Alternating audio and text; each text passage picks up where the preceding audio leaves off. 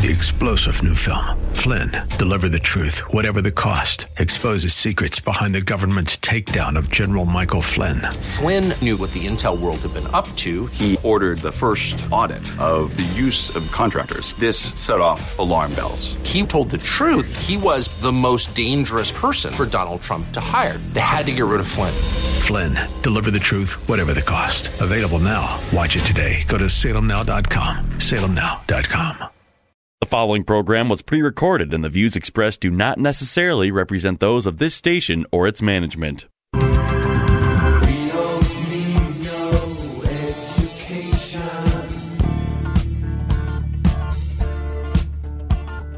We don't need no thought control.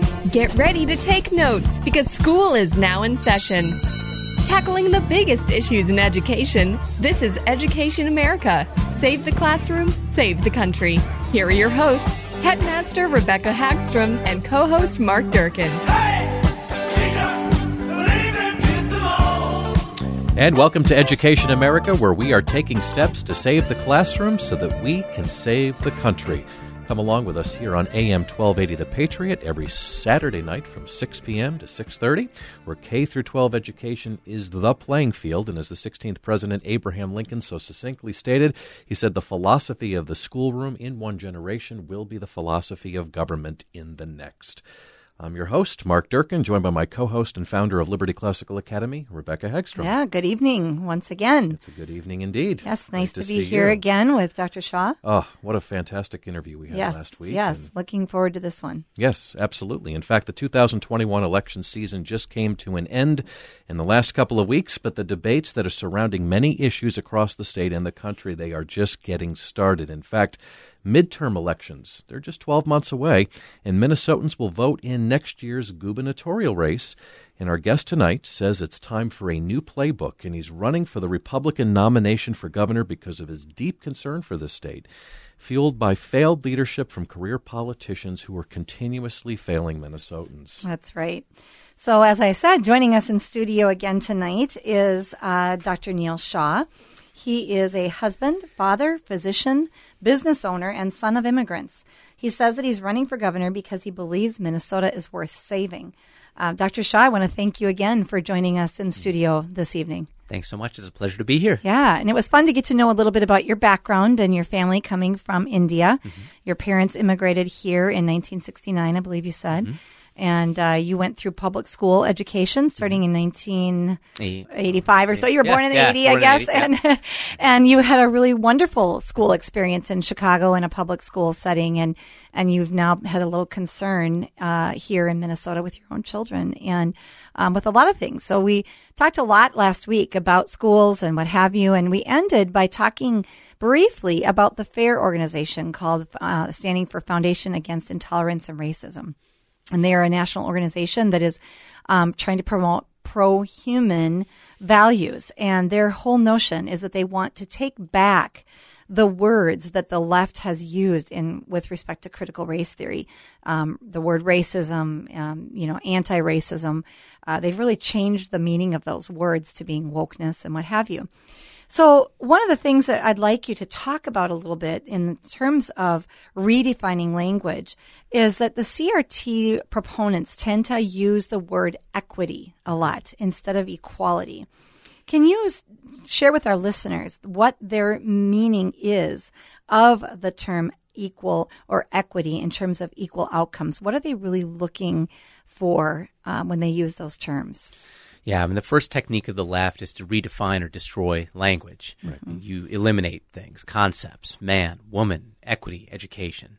So it's very important for people to understand that while equity might sound nice, it is really a very loaded code word that has different meanings than what you would think. What we'd say is, well, we want there to be equity in opportunity. Well, that's called equality of opportunity. Mm-hmm. And it is, after the Civil Rights era, ensured to every American, that every American has the opportunity, but not the guarantee of participating in society and of achieving their dreams. Mm-hmm. But we're all born different.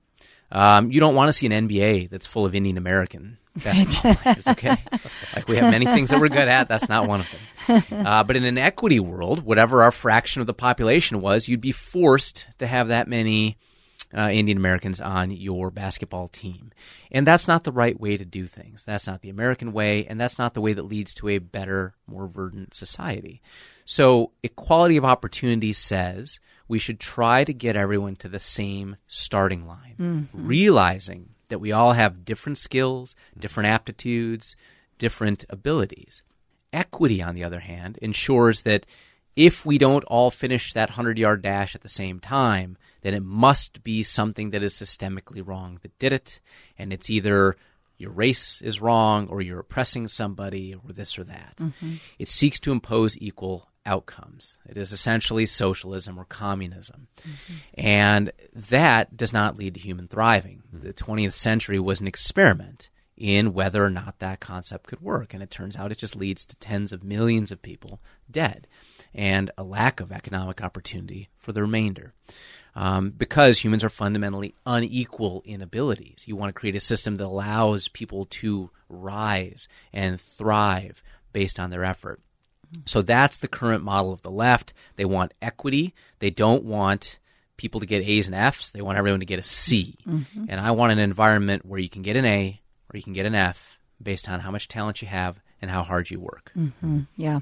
And on that note, not only are they wanting everybody to get C's, but they're also doing it arbitrarily, their grading system, to try to show that people really are getting C's, even though they're getting A's, which I know this sounds a little bit confusing, but with the equity grading, they literally will take a student who gets a 9 out of 10 and give them, for instance, a 3 at the top of their page, where a student who gets 4 out of 10 might also get a 3 at the top of their page. And then what goes on their report card, right? The C.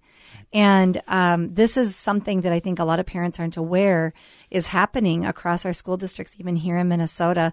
The equity grading is becoming very common, and it's not always clear as to how it's being done. So I think parents aren't always aware of what's happening to kind of create that equal outcome, even though we know still ultimately there is the child that did well and the child that didn't do well. When they get out in the real world, the reality is going to hit them.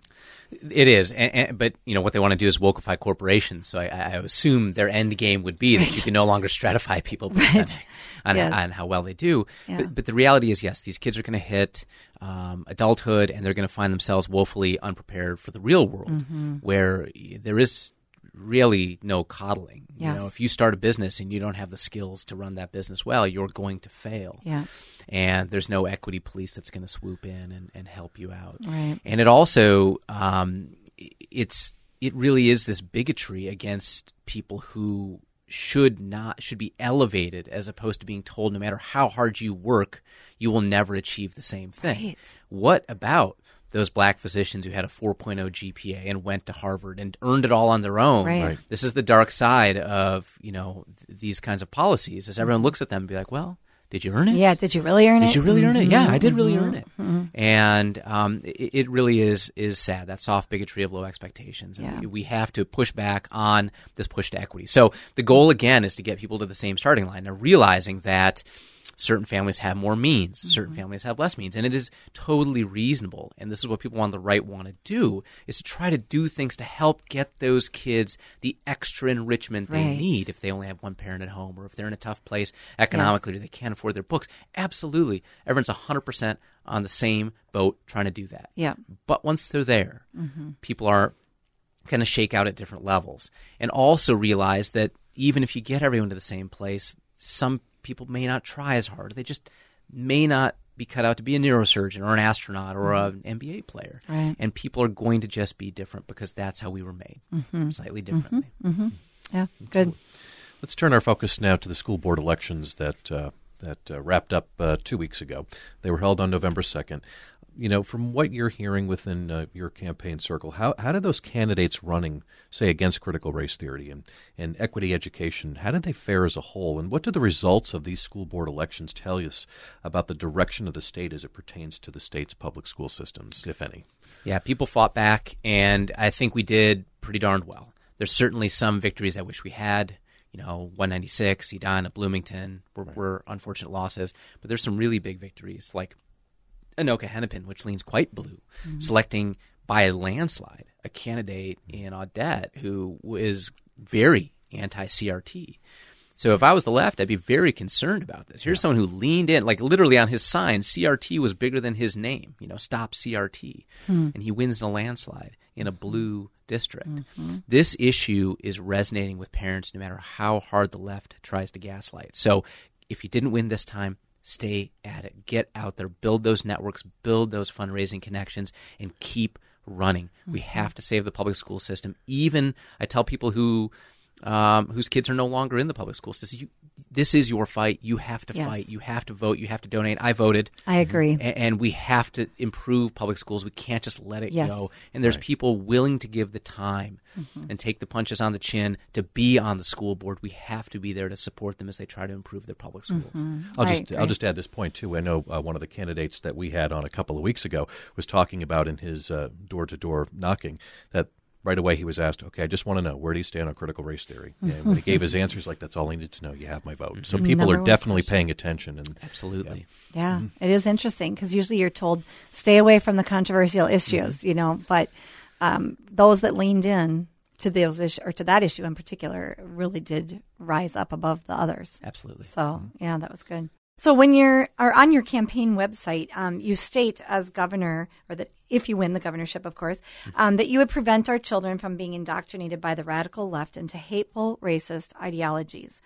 What does that commitment actually look like in a time when there are deep divisions in our state and in our country, and that civil disobedience is kind of the growing response to the protest against the bitter disagreements we have right now?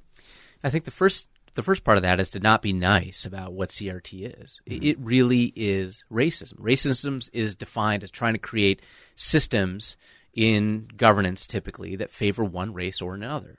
So there, with the exception of affirmative action, there is no longer systemic racism in America, but affirmative action is systemic racism. And CRT seeks to have additional purposeful racial discrimination against whites and Asians simply because their test scores tend to be higher. And that is un-American, and that is a violation of the Constitution. So we have to push back onto what CRT actually is, and we have to say that we will not allow this indoctrination to happen in our schools. Would we allow any other type of racial indoctrination to our schools, Nazism or anything like that? No, absolutely not. Right. But yet we allow this philosophy in that teaches that whites are oppressors, even if they've never done anything bad, and blacks are victims doomed to fail. And that is the kind of racism that we cannot have in our schools. And it does promote hate. I would urge all of your listeners, if they haven't already, to read Chris Rufo's work on this topic as a great primer, because the left will dissemble about what this is.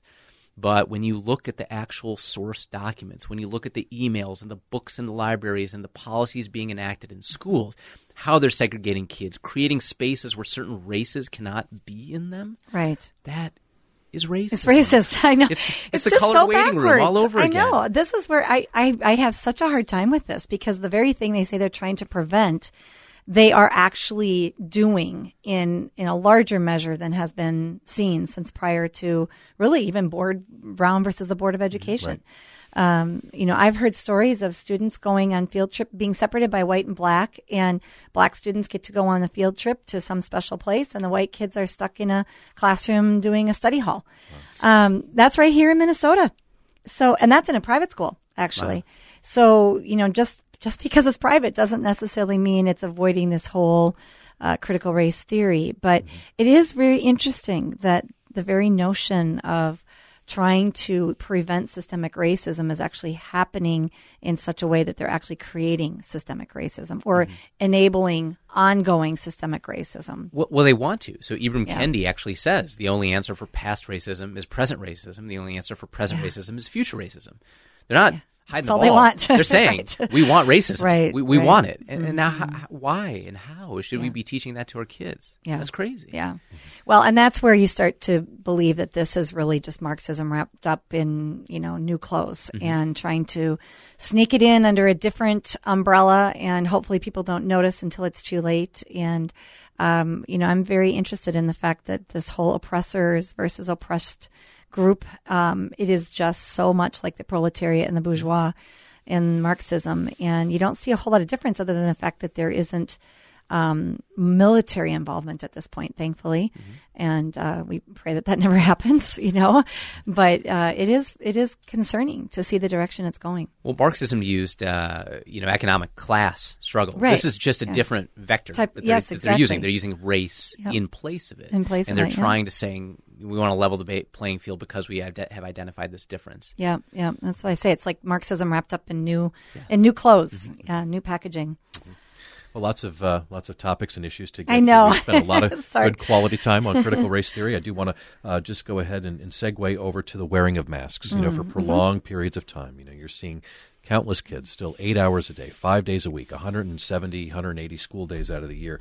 What doesn't get much coverage, though, are some of the physical health problems that are developing as a result of chronic mask wearing. For example, I've spoken to orthodontists, and they've told me that, they're warning that mask mouth is increasingly causing inflammation and gum disease among patients, which can lead to serious health complications, including strokes and increased risk of heart attacks. As a dermatologist within your practice, are you seeing an influx of people as a result of chronic mask wearing? And what advice are you giving to people, especially students that are in puberty and adolescents who are expected to continue wearing masks for entire school days? Yeah, it's a challenge. To start with the basics, there's no evidence that masking does anything against an influenza-like illness or an aerosol-based disease, which is what COVID is.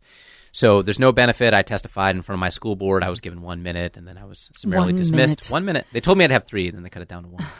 And I was the only physician who apparently can still understand scientific papers. So I was the only doctor on that side saying, look, I have all the randomized controlled trials. I'd be happy to share them with you. I'd have walk you through this data. Right. No, goodbye. Thank you for your time. So masks don't work, period. And there's ample basic science data all the way to epidemiological data to support that. So let's start with the basics. The anti-science left wants your kids in masks. Now, what are the downsides? Developmentally, under a certain age. And to be clear, these developmental harms are so well documented that Europe never masked their kids under a certain age, ever. Right. Yes. So what science are we following here? Right. Not that. In terms of dermatologic issues, maskne is the classic thing. So this is either a variant of rosacea or acne that's caused by a change in the microbiome on the lower part of the face due to increased humidity and skin barrier breakdown from having that mask on. The skin's not meant to be wet other than mucosal surfaces. And so when that happens chronically, the top layer of the skin breaks down and the bacteria can overgrow and you have inflammation and you have all these issues. There's also a reason that, mouth breather is an insult, not a compliment. And so that's also, when we talk about from dentistry or orthodontia standpoint, the mouth really should be closed. You should be breathing through your nose the majority of the time. Kids breathe through their mouth if they have a mask on. So there really is no great answer for this other than to pull your kids out of a school if they make them wear a mask, because there's no benefit developmentally for younger kids. There's definitely going to be harms in terms of reading expressions, seeing faces. One of the most terrible images I remember from when my son went back to school last year was he drew a picture of his teacher. And there was this gray blob over the whole lower face. And I was like, who is this? And he said, this is my teacher. Oh, my goodness. It was shattering. It's really, it really opens your eyes to what he's seeing his world that's right. through. That's what my teacher looks like. That's not what your teacher looks like. Oh, my goodness. Wow, that's really powerful. And he was young, too, wasn't he? He was young. Yeah, he was kindergarten. Yeah. Oh, my goodness. Well, let's turn our attention also to COVID vaccines. So on a related topic, what are the data and studies that's suggesting concerning the efficacy of immunity as a result of taking the COVID vaccine versus natural immunity that comes as a result of prior infection without having taken the vaccine? So we'll start some basics for kids since we're just talking about kids. It's unclear if any or more than maybe perhaps a couple dozen healthy children have died under the age of 18 in the United States. So From COVID. From COVID. So the typical number that's used is 500. Okay, so 45% of those, according to the CDC, died with COVID. This is, I was in a car accident or something happened to me, I fell off a ladder, swab me, because the hospital gets paid more if they have COVID. And they died with COVID. All right, so let's take away half those. We're down to 250. The overwhelming majority of those kids had advanced solid organ tumors, leukemias, profoundly immune suppressed from autoimmune disease, developmental issues, or 3 or more comorbidities, so asthma, obesity, diabetes, okay? So, according to Marty Macri at Johns Hopkins, it's unclear whether any healthy kids have died. Now, 0 is a tough number to defend, so I'd say, let's just say it's 100, okay? 10 times that many kids die in backyard pools every year. Right. And so when we talk about the relative risk to kids, it is probably riskier to put your kid on a bus and have that bus drive to school, or to drive your kid to school for a year in aggregate risk, than their risk of dying of COVID. So that is the risk that we're trying to now find a benefit for. So if that risk is, say, 1 in a million, or somewhere between 1 in 100,000 and 1 in a million, now, ideally, you'd have a vaccine that has a safety margin 10 to 100 times greater. Right. Because that's the current safety margin, to make it worth it. Because that's the current safety margin for the typical childhood vaccines. They're 10 to 100 times reducing the risk of death versus the complication risk. To power that type of study, you would need hundreds of thousands of children followed over a period of years. And an actual gold standard study. A gold standard study with a control group. Right, with a control group. So the FDA saw fit to approve this vaccine for kids when the control group has been wiped out. I don't think people understand that. So the Pfizer wiped out their control group in adults, and they wiped out their control group in kids. They crossed them over, and the FDA let them do this because it was quote unquote too unethical to continue to have a control group for disease with a 99.9% survival rate. So now we will never have a control group to compare side effects against. And it becomes much harder if you're relying only on VAERS data, or you're relying on population-level rates of clots and heart attacks and myocarditis to compare. This was not done by accident.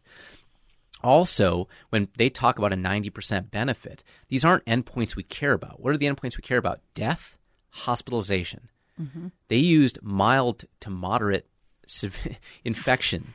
And define Which is like those having for a me. cold. Yes, Right. yes. You were ill for a couple days and Right. had a fever and felt pretty terrible, and now you're fine. And they never carried the study out long enough to detect side effects. So, for example, myocarditis, it didn't become clear that was an issue up until you got 4 to 6 months out, and then people started looking backwards at the data in the database and say, whoa.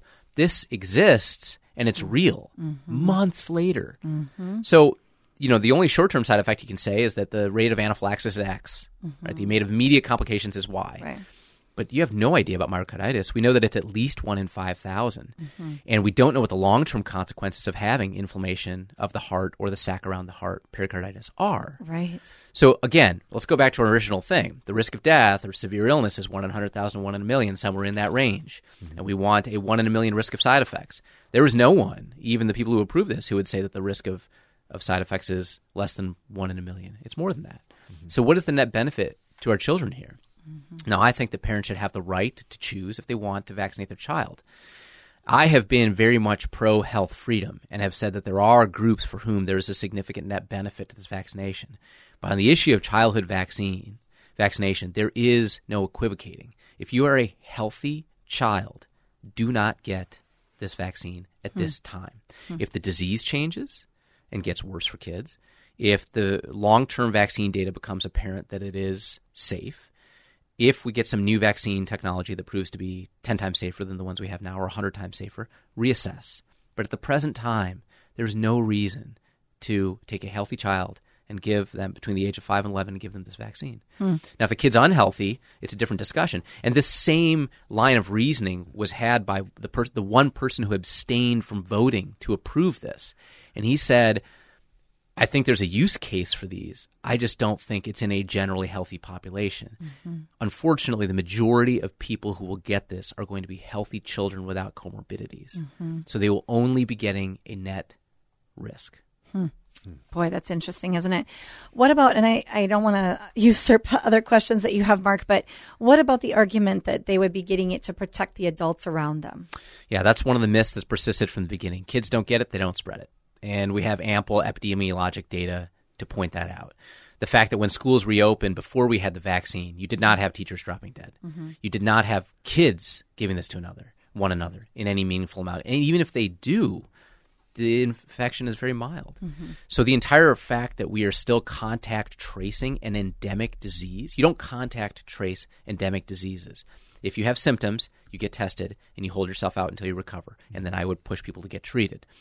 But we have an endemic disease at this point, and we're still treating it like it's a pandemic, and we are still blaming kids without any data that they are vectors in spreading this disease. And it's because, the teachers union has said so, without any evidence to back it up. And the teachers union has had a seat at the table in writing, quote unquote, scientific memoranda from the CDC. Yes, they have. I remember that last year. And it was very disturbing to me to find out that the union could have that type of influence. Yeah. Again, especially when it's supposed to be follow the science. It's supposed to be science. Yeah. In fact, Dr. Ben Carson, most Americans know him as the former HUD secretary under former President Trump. He was the former director of pediatric neurosurgery at Johns Hopkins Children's Center, and he's really gone on the offensive against the vaccine being administered to children between 5 and 11, saying it's a giant experiment. But now we're hearing reports that Education Minnesota, largest teachers union here in the state, they're calling on state leaders to be bold in mass vaccination efforts. This covered with Governor Walz offering these $200 incentives for students to get vaccinated. There's definitely somewhat of a push, maybe not directly, but definitely a push for vaccine mandates here in the state of Minnesota. What do we say to, with the recovery rate, again, we said over 99.9% for children. Why is the teachers union completely disregarding this science, this data? What are they motivated by in calling for lawmakers to mandate this? Well, I think they realize that fear is a lever to gain additional control. Yeah. And sadly, that is how they view our kids. It's just simply a pawn in a larger bargaining negotiation. And the more fear they can create, the more fear the legacy media can foment, the more fear the elected officials can pass on to the population, the more control they get. Yep. It's about fear and control. And instead, it should be about dissemination of information, freedom, and encouraging people to make the best decisions for their particular case. And so I don't think the teachers union is going to back down on this. I think they're going to have our kids in masks until the end of time for a disease that we will never get rid of. And once we get rid of this one or suppress it or just call it a endemic disease, just like influenza, there'll be another one. And it'll all come back up. Start the whole process. So you see this as a continual, this is going to be ongoing, this whole fear-mongering over some type of a pandemic. Authoritarians don't cede power once they have it. Yeah. Not easily. Yeah. Boy, all the more reason for people to be involved in the process of political elections and pushing back on policies and what have you that are taking away our freedom, especially when they are inconsistent with the true science. Yeah. So we only have a few seconds here left. So Neil, I just want to say we were so grateful to have you on these last 2 weeks. And once again, let's have you go ahead and say your website so that people can go and find you. Absolutely. Our website is electneil.com, ELECTNEIL.com. On social media, you can find us at Neil Shaw MN, and we need folks to support us, get behind this campaign, dollars, donors, volunteers. We need all of it. And with your support, we can save this great state that we all love. Yes, and we do love the state. Well, best wishes to you, Neil, and thank you, Mark, once again. It's always a pleasure. It's been a great conversation, and again, thank you, Dr. Neil, for coming on the last 2 weeks. Yes, we're very glad to have had you. So if you want to listen to this podcast or any other podcast of Education America, you can go to SaveTheClassroom.com. Follow us on Facebook, Twitter, and Instagram. See you on Saturday night, 6 p.m. Good night.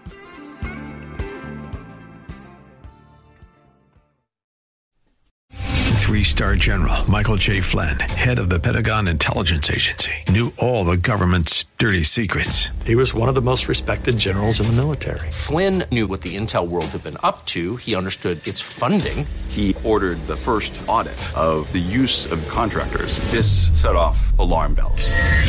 The explosive new documentary, Flynn, Deliver the Truth, Whatever the Cost, uncovers the facts behind this scandal. Flynn told the truth. He was the most dangerous person for Donald Trump to hire. I find out the worst enemy that I'm going to face in my life is right here in America. They took my assessment and they wanted me to change it. And I was like, I'm not changing it. They had to get rid of Flynn. with in-depth interviews, archival footage, and never-before-seen personal records of the man behind the headlines. I just felt like I was drowning. Flynn, deliver the truth, whatever the cost. Available now. Watch it today. Go to salemnow.com. salemnow.com.